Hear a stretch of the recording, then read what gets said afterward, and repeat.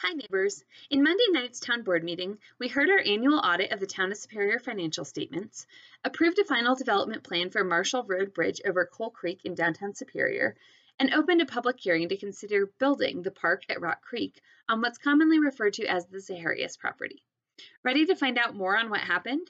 As usual, you may keep watching this video, subscribe to the Laura for Superior podcast, or click through to my blog to read this post in written form.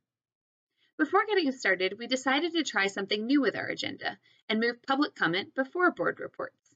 There was some disagreement among the board as to whether this was a good idea. The intention was to allow board members to respond in their reports to items brought up in public comment, but some board members did not feel it was appropriate to respond to public comments. However, it was a moot point as there were no public comments outside of the agenda items. During board reports, Mayor Pro Tem Mark Lasis made an anti-racist statement on behalf of the entire board. We have also invited the Boulder County Sheriff to our June 22nd board meeting to discuss how we can keep the community safe while ensuring that Black lives matter. I did not prepare a personal statement on racism and inequality, as I knew Mayor Pro Tem Lasis would be making a statement on behalf of the full board, and I stand behind everything he said. But on a personal note, I'm currently examining my own biases understand exactly where I am on my own journey to become anti-racist and an ally. I would welcome any suggestions from residents as to tactical actions I can take to ensure Superior is an inclusive community and to understand resources you found helpful. For my part, I'll encourage everyone to take 5 minutes and sit down with their family to watch the YouTube video called Understanding White Privilege Through a $100 Race. It uses the metaphor of life as a race to explain white privilege so that even kids can understand it. If you're interested in reading more about my thoughts on this topic, you can visit my personal blog by clicking through to the link.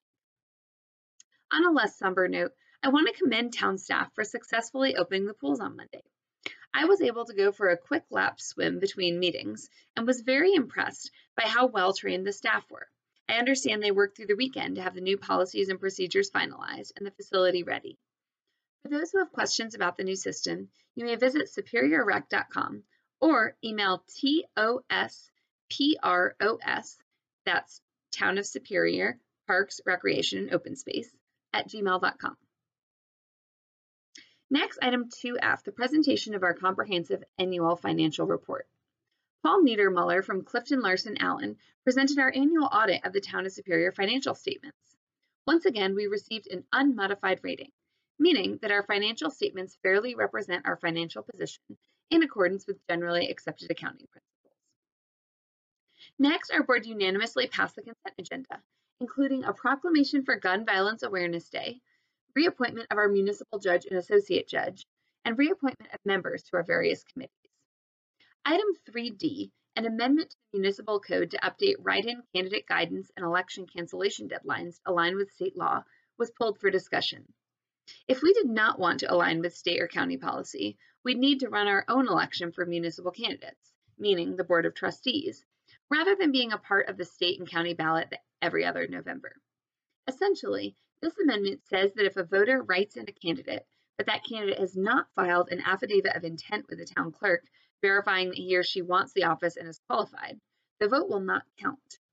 Furthermore, if there are no more people running for an office than spots to be filled, the election may be canceled, and those candidates would automatically become elected. I completely disagree with both of these changes, as they take power away from voters to elect who they want. However, this item passed 4-3, with Mayor Pro Tem Mark Lasis, Trustee Sandy Hammerly, and myself as the dissenting votes. Next, item 5, continued FDP for Marshall Road Bridge over Coal Creek in downtown Superior. The original planned development, or PD plan for downtown Superior, was created in October 2012. 5 amendments have been processed since then to accommodate design changes. At Monday night's meeting, we considered an FDP to extend Marshall Road over Coal Creek to provide access to downtown Superior. In short, the proposed FDP would allow Marshall Road to extend south over Coal Creek and connect the northern area of downtown Superior and Superior Plaza with the downtown core.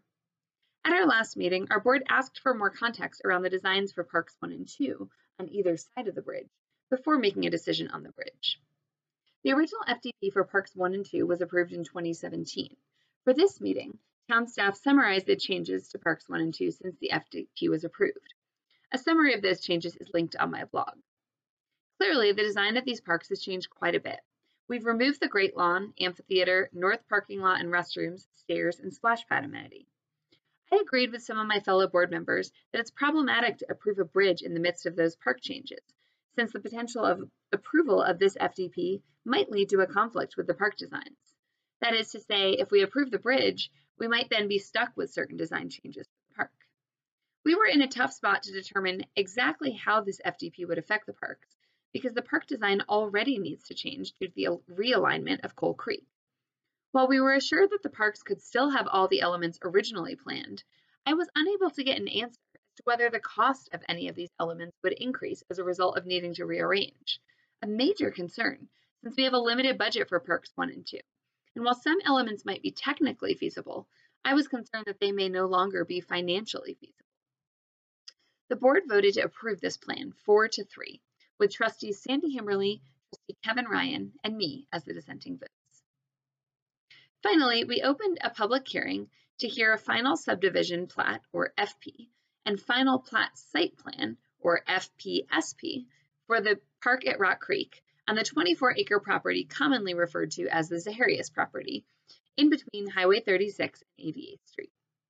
The proposed FP would divide the land into one 15-acre development lot, one publicly dedicated tract of land at 3.8 acres for use as open space, two privately owned tracts of land for use as open space and storm detention, and 0.97 acres of publicly dedicated right-of-way along the eastern edge of South 88th Street. This land is all currently zoned as commercial, though it's never been developed, so some members of the community erroneously believe it's open space.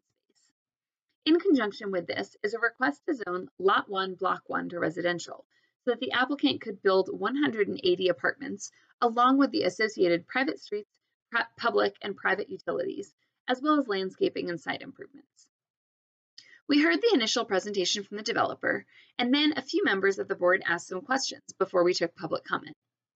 Public comment had not concluded by our meeting end time of 11 p.m., but a motion to extend the meeting time did not pass, with trustees Sandy Himmerly, Kevin Ryan, Neil Shaw, and me as the dissenting votes. A member of the board spoke up vehemently about the decision not to extend. I was cut off from responding to those comments in the meeting, so I'll provide my rationale here. Although I'm always eager to hear from our residents, I do not believe it's respectful to you if we continue public comments past 11 p.m. when our board is exhausted rather than fully engaged with what you're saying. I would like to point out that I was intentionally quiet after the developer presentation because I wanted to prioritize public comment. So I was pretty frustrated to then be attacked by a member of the board who spent a lot of time asking questions as not wanting to hear from the public. I apologize to those residents who did not have an opportunity to speak on Monday night, but I encourage you to email your thoughts to townboard@superiorcolorado.gov so that they may be put into the public record and thoroughly read and considered by each board member prior to the next meeting. Emailing us your comments is not only more efficient, but it also allows you to make all your points without any fear of hitting the time limit used in meetings. That said, if you prefer to speak, you may alternatively join our next board meeting for the continuation of this public hearing. A motion passed 6-1 to continue this to the next meeting on Monday, June 22nd, with Mayor Pro Tem Mark Lasis as the dissenting vote. As such, this application is still under consideration, so I'm not legally permitted to comment on it outside of the formal board meetings. Thank you so much for taking the time to listen to this recap. I really hope it's helpful. Our board is always open to hearing your comments, questions, and concerns.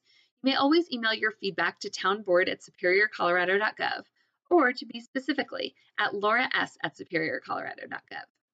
As a reminder, any messages sent to a government email are part of the public record and will have your name attached. If you feel the need to write in anonymously, you may always comment at the bottom of my blog post recaps. Thanks again for listening and have a great rest of your week.